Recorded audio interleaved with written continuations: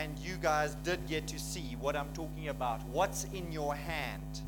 Okay? And this scripture is taken from Exodus 4 verse 2. So Exodus is Moses and the children of Israel exiting out of Egypt into the promised land. That's the whole story of Exodus. So we're talking about what's in your hand. These words, what's in your hand, are words that the Lord spoke to Moses in that verse. Exodus chapter 4 verse 2. What's in your hand? And there's a question mark at the end of that. And I hope I provoke you to ask yourself, what's in your hand? Okay? Just ask your neighbor, what's in your hand? Okay? And if they're looking at Facebook on their phone, just tell them it's not what I had in mind. Okay? Okay. Or if they're playing games on their phone.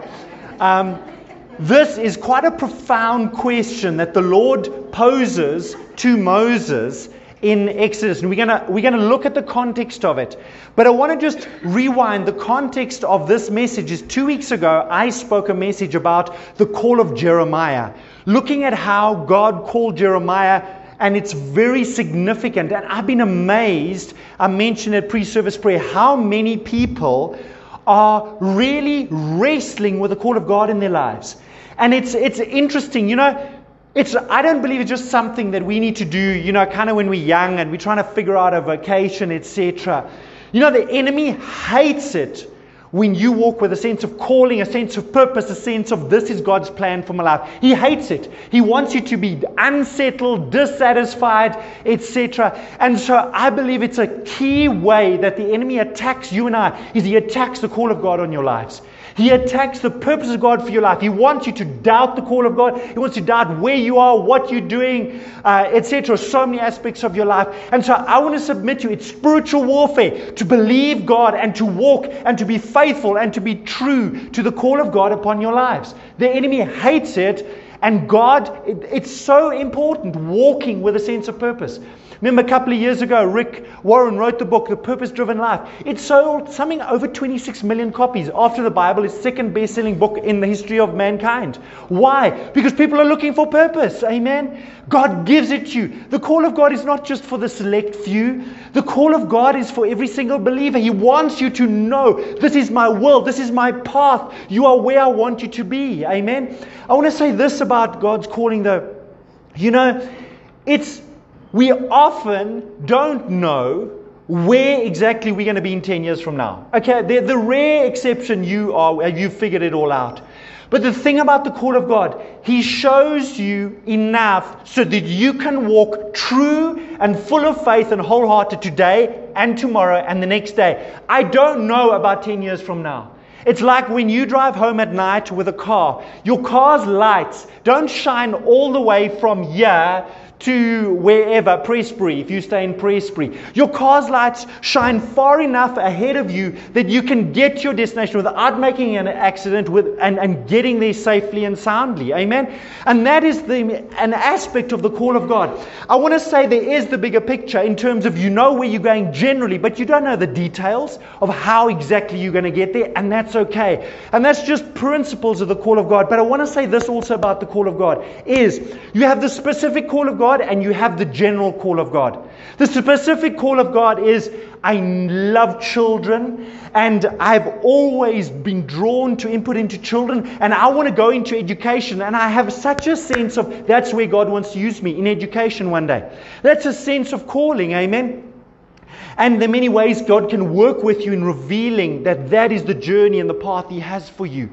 But the specific call must never undermine or be more or greater than the general call of God on every single believer. We are all called, for example, to glorify God with our lives and everything we do. And if your specific call in you going after becoming a teacher, and now in the class, whatever things happen and you getting really nasty to some kids, etc., folks, hey, you got to honor God and glorify God in everything you do, okay? And so you just got to reevaluate things. I spoke about narcissism a couple of weeks ago, I don't even know when. Narcissism is where you're obsessed with yourself. You can be narcissistic about your call and your mission and your motivation. I believe in focus. Be focused. But don't let that undermine the general call of God, to glorify God, to make disciples. We're all meant to make disciples. Amen? Some of us are meant to train others to make disciples. Okay? I recognize that. Okay? It's my job. We're all meant to preach the gospel like Walter does. But then you get evangelists that do that and train others to preach the gospel as well. Amen? We are all called to servanthood. Amen? One of the frustrations, now I totally get, we need to stay in our lane. Whether it's in the workplace, wherever, at home, we need to stay in our lane. We need to know our roles. But that doesn't mean that we see the big picture, and sometimes we are helping others in other spaces. After Women's Day, by the way, ladies, did you enjoy that? And have you listened to the videos that we uploaded last week? I think it was Wednesday. And have you sent it to your friends? That was so good. That Q&A session, the whole world needs to hear that stuff. I hope you've shared it with at least 5 friends. It is brilliant. Guys, you need to listen to it. I was just like, wow, God. It really ministered to me. So it's all on our social media platforms. But I want to say this, after Women's Day, ladies did a good job of tidying up and cleaning up and everything. But there was a pile of tables. All the tables that are usually in the store down here were packed over here. Now, I could have thought, it's not my calling to pack away tables. Uncle Walter's calling is to pack away tables. No, it's not his calling. He's got a heart to serve. Amen? And I was here, and the store was open. And you know what? I came and I took the tables and I put the way. I could have said to Babawe, this is Uncle Walter's ministry. No. He's got a heart to serve. I put them away. It's not in my job description. But I'm thinking I have ownership of this whole church. Amen? And so please let your individual calling say, I don't pack away tables, Pastor. I am on the encounter team. I pray for people to encounter God. Tables art beloweth me. Okay? No. Your specific call must never undermine. And you open your Bible and start reading. It's all applicable to all of us, the general call of God. Amen?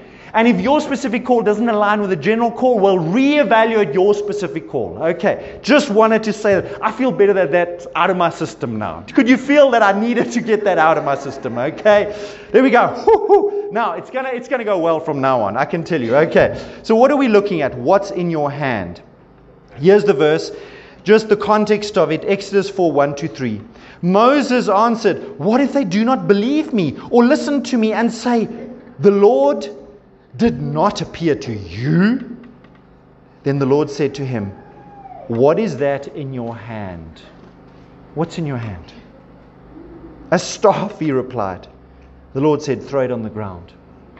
Now, folks, Moses, the call of God, it's the burning bush. Okay, and we're going to look at the scripture a little while before I'm just going to build up towards it. We're looking at the burning bush where God calls Moses. And Moses is full of insecurities and doubts about his abilities to do what God's calling him to do, to lead this nation out of Egypt into the promised land. That's what he was called to do. Full of fears and doubts. So I just want to tell you, if your sense of calling fills you with fear and doubts, just welcome to the club, okay? I've often heard it says, the sense of calling on your life often is meant to, if it's from God, you look at what God's called you to do and there's a sense of, sure, God, I don't know if I can do this. Because you're not actually meant to do it in your own strength. You're meant to do it with total trust and dependence on Him. So when you do it, you don't become big-headed and full of yourself and arrogant, but you can honor God and glorify Him, saying, look what I did with God. Amen? And so if you are rather intimidated by your calling, shucks, I remember, let me tell you, I know I'm called to be married to Jenny. That's not the machine down there, okay? That's the beautiful woman that I get to sleep with every night of my life. Hallelujah. Amen. Okay. There was a time where I was totally intimidated by the thought of, my goodness, God, you want me to marry Jenny? Oh my God, Lord, she's so amazing. She is so spiritual. She is like, oh God, I don't know if I can do this. There was a time that I was intimidated just by the thought of this is the girl that God has for me. Okay? Now I'm quite comfortable in that calling. I still need God's grace to stay married to her because she's still amazing. Amen. And she's still very spiritual. Amen. And sometimes I feel very unspiritual compared to her, but she's my wife, and I know I'm called to be the prophet, priest, and king in our home. Amen. And so it's okay that you feel inadequate. Look at how God deals with Moses. He doesn't fob off this thing about this doubt. What if they do not believe me or listen to me, etc. The Lord says, and He says, what's in your hand? So what happens here? The Lord said, throw His staff, His stick. Remember, He was a shepherd. For the last 40 years, He's been in the desert looking after His father-in-law's sheep, and He has a staff. The staff is a key tool for the shepherd. When we did the Lord's Prayer, not the Lord's Prayer,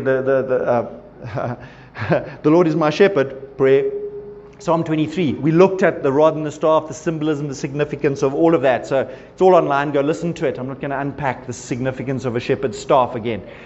But it was a significant thing in his life. But it's just a wooden stick. That's what it was. It's a wooden stick. And what happens? He throws it to the ground. And as he throws it to the ground, his staff turns into a snake. Now the significant thing about that is that was a miracle that God was calling him to do in front of Pharaoh. And why a snake? Because one of the deities, one of the gods that the Egyptians worshipped was a snake. In many of their carvings and pictures they drew, they had these snakes, etc. It was a deity, one of their gods. And so God was literally showing how much power He had over the snake. Okay, I know in some people's lives it's like that means a lot more to me. Okay. But what is in your hand? If we go to the next slide, I want to look at the Bible in a number of places where what people had seemed insignificant, but God used the insignificant to make breakthrough, make miracle, bring provision, etc. How about these examples? Can you think of in the Bible? Okay, I've mentioned the staff example. 5 loaves and 2 fish. Remember that story? A cloth, a coin, a stone, a jawbone, or a shadow. How many of you are like, I can think of that Bible story, I can think. And if we have a competition, who can think and who can tell me? We're not doing that right now, okay? A cloth. In the book of Acts, the disciples would lay hands on pieces of cloth and people would take it and lay hands on the sick and they would be healed. I mean a cloth. Folks, you say, I don't have much. Well, do you have a cloth? Okay? And you have God and you have faith. Lay hands on the cloth and look what God does. A coin. The widow who gave a coin into the offering basket. Jesus watched it. Today, all around the world, the story is told about the significance of one coin. A stone. David used one stone to kill Goliath. But you know the story, he collected 5. You know why they reckon he collected 5? In case he missed. Number 5 is the number of grace. Well, one Bible teacher said, remember, Goliath had 4 brothers. Goliath had 4 brothers, that's why he had 5 stones. But he only needed 1 stone for Goliath. You kind of think a stone. What can God do with a stone? God can bring victory with 1 stone. A jawbone. Where's that in the Bible? Samson, yes. Samson killed 1,000 Philistines with a jawbone. A jawbone, a bone of a dead donkey. Huh? Yes, God can use insignificant things. How about the insignificant things in your life? You say, my background is insignificant. You know, I was conceived. Let's not even talk about how I was conceived. Please, Pastor, I don't want to think about it now. Did you really have to bring that up right now? Okay? My insignificance is below the level of insignificance. There must be a word lower than insignificance to describe my conception. God says, I love that. Bring me your cloth. Bring me your bone. Bring me your coin. Bring me your... How about a shadow? The disciples... Bible says, literally, when they walk past people, their shadow touched them, they got healed. How many of you say, what's a shadow?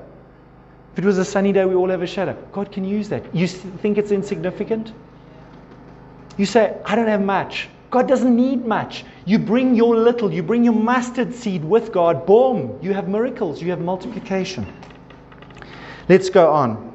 We're going to read this scripture just in Corinthians, 1 Corinthians 1 verse 26 to 29.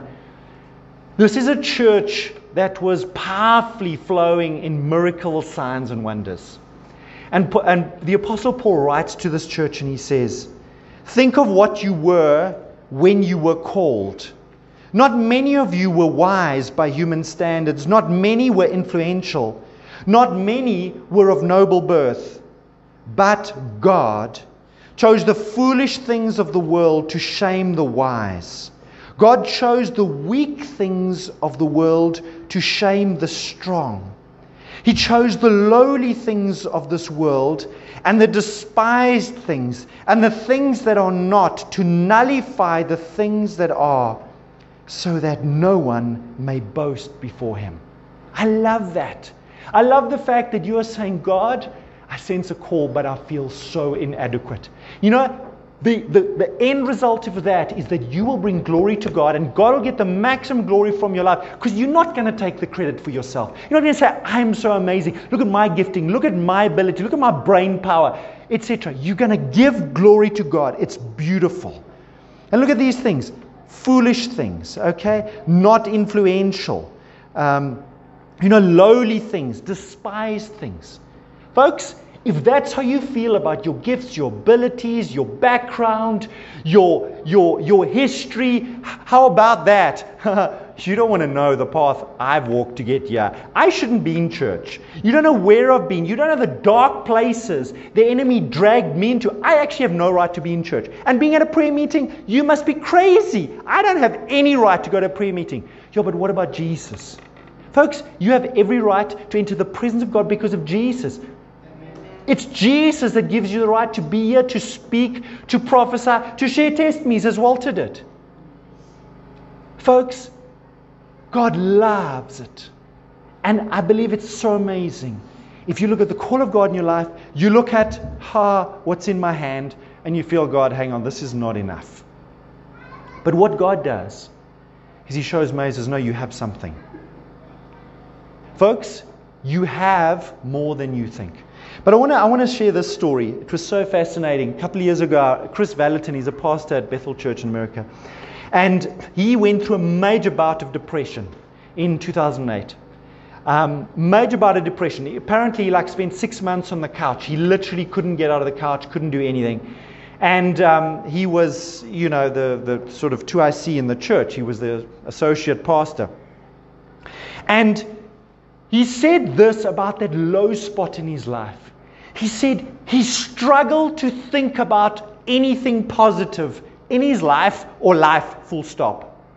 He said he was, for example, struggling to think about a single miracle that he'd seen God do in his life.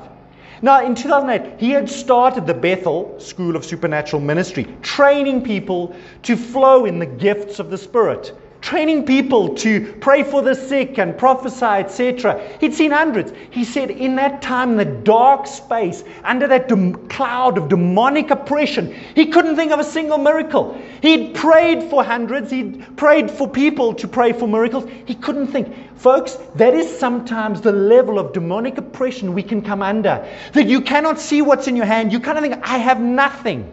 Folks, recognize that's a demonic onslaught against your life. There are times we go through that. There are times you can't think of a single thing to give thanks for. Recognize that's the enemy. It's not true. It's a lie. It was a cloud over him. And anyway, he'd gone for counseling everywhere. And in the end, somebody said his physical body was so drained, he had no energy in his body. And somebody said to him, I don't even know, he didn't say in his testimony, said, have you tested the various things in your body, like, for example, your testosterone levels? And he'd been to a checkup, but they hadn't tested that. He went and they mentioned, have you tested this? And one of them was testosterone. They tested it. For some reason, I don't know why, his testosterone levels were way low. He went on medication. Within 2 weeks, he was up and out and out of bed and feeling totally normal. I want to just highlight two things there. How it was a physical thing, but the enemy came with a demonic oppression against his mind that he couldn't think of a single miracle he'd ever seen in his life. I mean, we look at that and folks, let's learn. Sometimes I experience it's like, I'm just struggling to think about anything positive right now. Anybody been there? Okay. Me and Klingy. Oh no. Okay. Here we go. Folks, it's a demonic attack we are going. I want to highlight what's in your hand. You have more in your hand than you think. Okay. So let's go on. The Exodus story, the burning bush experience, there's lessons we can learn. We looked at Jeremiah's call 2 weeks ago, and last week it was Amu preaching up a storm. Didn't you enjoy Amu's word last week? Guys, you got to do a bit better than that. Did you enjoy Amu's word last week? Come on. Please, we need... Do you know the last time Amu brought the word was in August? That's more than a year ago. Okay? She feels like it was like 2 months ago, but I checked on the calendar. It was August, Lord. We need a lot more amen so that Amu is up here, not, in 2025 again. Okay? So please encourage her. If that word ministered to you, I wasn't here last week, but I edited the video. So I saw it more than you did. Okay? When you're editing a video, fast forward back, etc. But I spoke about the call of Jeremiah. This is the call of Moses. There's so many lessons we can learn. If you're wrestling with the call of God, or the call of God in your life is under attack, sometimes we need to revisit the call of God on our lives. Remember what God spoke to you. Moses was tending the flock of Jethro, his father-in-law, and he led the flock to the far side of the desert and came to Horeb, the mountain of God. This is the same mountain where God gave them the 10 Commandments. There the angel of the Lord appeared to him in flames of fire from within a bush. Moses saw that though the bush was on fire, it didn't burn up. So Moses thought, I will go over and see the strange sight, why the bush does not burn up. When the Lord saw that he had gone over to look, God called to him from within the bush, Moses, Moses. And Moses said, Here I am. Do not come any closer, God said. Take off your sandals, for the place where you are standing is holy ground. Then he said, I am the God of your father, the God of Abraham, the God of Isaac, the God of Jacob. At this, Moses hid his face because he was afraid to look at God. Folks, there are times that you have a God encounter and there's just a reverence that this is God. I have often just felt I've got to take my shoes off, that this is a burning bush experience, that God is in the house, God is here, and I just need to be still and be quiet. There are times in the presence of God you want to talk, and there's times that you just want to keep quiet and listen. And the Lord said, I have indeed seen the misery of my people in Egypt. I have heard them crying out because of their slave drivers, and I'm concerned about their suffering. Folks, I want you to note the heart of God for His people. Amen? I want you to note the heart of God for His people. So I have come down to rescue them from the hand of the Egyptians and to bring them up out of that land into a good and spacious land, a land flowing with milk and honey. I love that part. I wish there was a full stop right there. But the Bible says the home of the Canaanites and Hittites and Amorites and Perizzites and Hivites and Jebusites and Perizzites.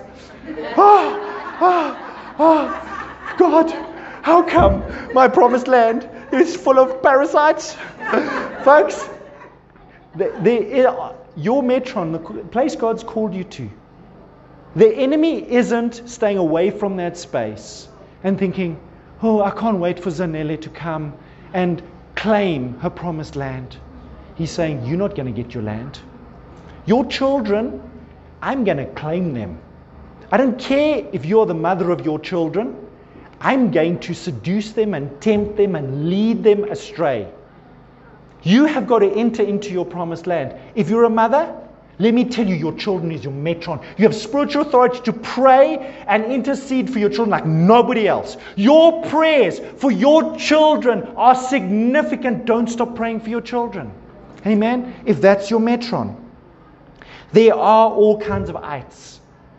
In this beautiful land, the God describes it as a good and spacious land, a land flowing with milk and honey. Amen?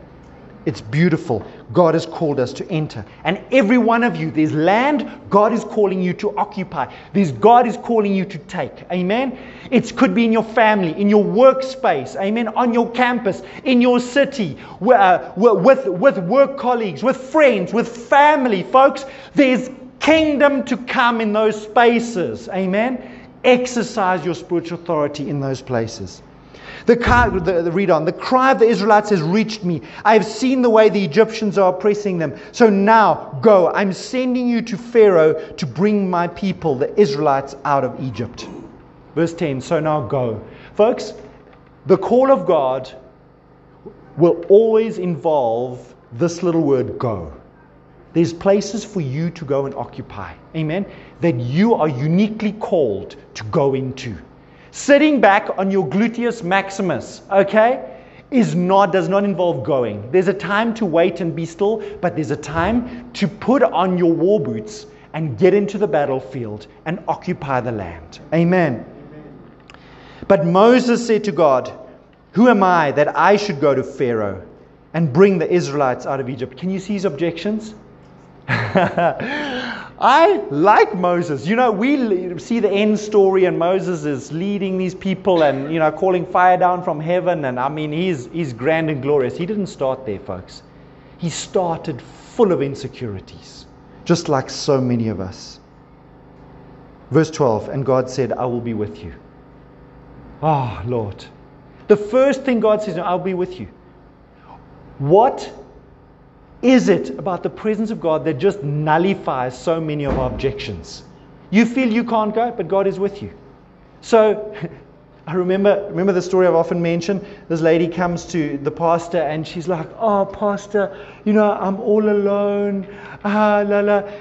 Well, she didn't say I'm all alone. She said, pastor, you know, I don't have anybody except God. Folks, that's amazing. You've got some amazing revelation there if you kind of think, well, all I have is God. Folks, that's amazing. I love the fact that God promised His presence as the first thing that should fill us with amazing confidence and a sense of faith and security. Why can you go into your metron? Because God is with you. Amen. And remember the aspect of calling. I often mention this. You know, the difference between being called and sent. You know, we as the church, we send people. Gukle, we're praying for her to go on the mission. We're sending her. God doesn't send you, He calls you. You know, the thing about a call, if you're calling somebody, that means you are already in the place you're calling them to. You call somebody, I want you, come here. You know, calling. I want him to come where I am. Folks, the place God's calling you to, He's already there. And He's with you on the journey to get there. Amen? I will be with you. I will be with you. Just remind your neighbor, say, He is with you.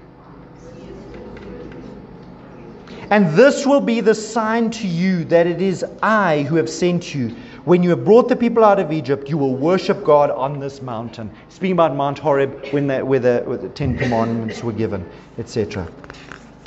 Okay. Now, what I want to highlight is just instances in Moses' life where God actually used the staff. Let me just check. There are, I'm counting here, I think it's 8 different times where God actually used His staff to bring a mighty miracle in the lives of this Exodus story. Here they are. With the staff, Moses struck the Nile and it turned to blood. And there's the scripture reference, Exodus 7. With a staff, he stretched his staff over the Nile and brought a plague of frogs. He struck the dust with his staff and turned it into gnats. He stretched his staff towards heaven to bring down fire, thunder, and hail in Exodus 9. He stretched his staff and brought a plague of locusts, Exodus 10. He divided the Red Sea by stretching his staff in Exodus 14. He struck a rock with his staff and got water gushing out of the rock in Exodus 17. He held it high in the air so his warriors would win in battle in Exodus 17. Just with a wooden stick. With a wooden stick. I was surprised when I researched how much God actually used the staff to bring miracles. What is in your hand? You look at what's in your hand, what's in your life, what do I have, and you think it's insignificant. Just you wait, Henry Higgins, just you wait, okay? Quoting from a movie that most of you never heard of, okay? Just you wait. God is going to use the little bit that you bring so much. I'm sure Moses had no idea that this wooden stick would make such a difference. And I mean, those are significant miracles that happened. Just with a wooden stick, what's in your hand? God is going to use what's in your hand mightily. Okay, let's go on. I want to look at some of the things that you and I have in our hands. Folks, what I'm putting on the board is something that all of us have. And let's look at them. Jesus. If you're born again, folks, you have Jesus. Remember my story about all I have is God? Folks, Jesus is significant advantage. You know, I studied economics at first year economics course, and one of the things you learn in economics is comparative advantage. Now, comparison isn't always great, but what's comparative advantage in economics is there are certain regions of the world that are better at producing certain agricultural products. For example, South Africa, we have a comparative advantage, for example, in the mineral deposits we have in our ground, okay? And so let's use that compared to other countries. I mean, for many years, we produced vast amounts of gold compared to the rest of the world. I forget the numbers, but it's something like the world's gold that has come out of the ground. Of the gold in the world, something 70% of the world's gold that has been mined in the in human history, something like 70% of it has come out of South Africa, out of our gold mines. I mean, huge comparative advantage. And it's true in agriculture. It's true in skills and etc. So I want to say to you, Jesus is a serious comparative advantage for you and me. Okay? You're going to an interview. You're applying for you're applying for a passport. You are applying to register for a course, etc. Folks, you have Jesus on your side. Do you know what an advantage that is? What's in your hand? You have Jesus. I mean, I could honestly just draw a line into that and say, guys, what's your problem? Go change the world. You've got Jesus on your side. But there is more. Callings, we're talking about this. Folks, calling is a significant weapon in your arsenal. Skills. Many of us have different skills. Some of us good with numbers. Some of us good with our hands. Some of us good with baking and cooking and things like that. Folks, that's from God. Look what's in your hand. When last did you do a skills audit of your own life? Write down what are your skills. Talents. Okay, that's God-given abilities. Qualifications in education. You know, I remember my mom often used to say to us when... there was a time that I wasn't always that motivated to study for exams. I know it's never happened to you, but me personally, sometimes I struggled with motivation to study for exams. My mom often used to say to me, said, remember, they can never take away your qualifications from you. They can never take it away from you. Your qualifications are yours. You know, I was thinking recently, my mom said they can never take your qualification. Who is this they that she was referring to in the first place? I was like, I never thought about that. But I was like, listen, yeah, nasty things can happen in life. Okay. Ideas. Folks, ideas are powerful. Don't limit God in terms of ideas. Don't limit God in terms of ideas. How about significant relationships? There are some people God has connected you with. For a purpose, for a reason. What's in your hand? I have some significant relationships. You know, my second daughter, Heidi, at my dad's funeral, one of my dad's best friends was there, and he was talking to Heidi. Heidi was in matric. And asked her, what does she want to study? And Heidi said she wants to study accountancy. Now, accountancy is one of those courses, you know, when you look at fees that you need to pay to a university, you know, accountancy is right up there, you know, it's like 50,000-60,000 rand a year worth of fees, you know, and you know we don't quite qualify for NSFAS. Praise God for NSFAS. And we looked at those fees, and at my dad's funeral, one of my dad's best friends, who was a qualified accountant, said, "Please speak to me. I know a trust that gives bursaries to students who want to study accountancy. Speak to me." Significant relationships. Fast forward 6 months later, Heidi got a 50% scholarship through this significant relationship. Don't underestimate significant relationships. They usually only give bursaries for undergrad But Heidi's, to become an accountant, you need to do your honors. And we applied, and they said, listen, we don't give bursaries for honors, but we'll make an exception for you. Heidi got for honors. Significant relationships, amen. I don't know who those significant relationships are for you, but folks, what's in your hand? They're significant relationships. And there may be significant relationships coming down the road for you. See them, recognize them.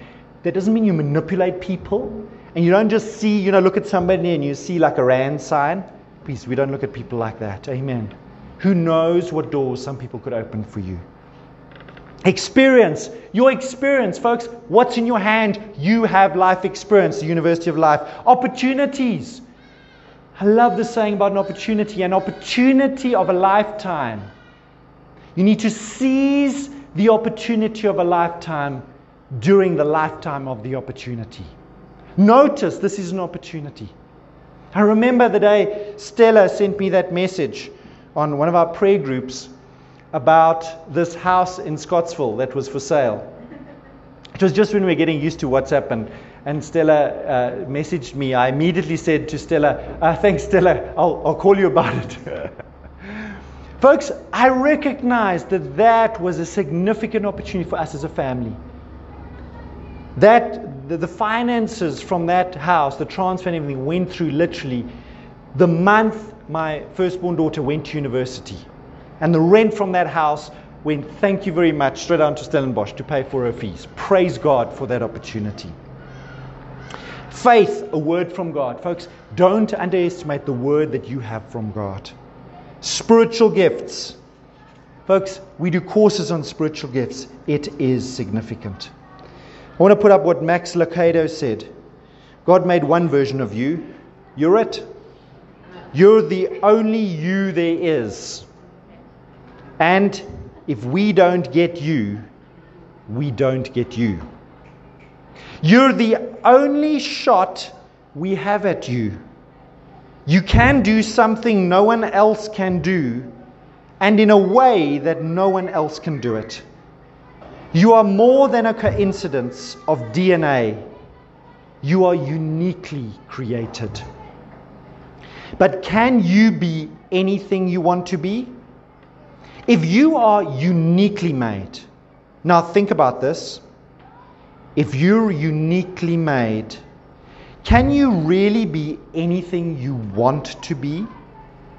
If you are not good with numbers, can you really become a top accountant? If you don't have a love for children, can you really be a satisfied teacher? Can you be anything you want to be? I don't think so. But can you be everything God wants you to be? I do think so. And you do become that by discovering your uniqueness. By discovering your uniqueness. Folks, we're talking about calling here. We're talking about what's in your hand. What's in your hand is different to what I have in my hand, and your neighbor has in their hand. Romans 11 verse 29 says, for God's giftings and His call are irrevocable. Irrevocable, He doesn't change. He cannot take back your sense of what God's called you to do. God's not going to change His mind about that.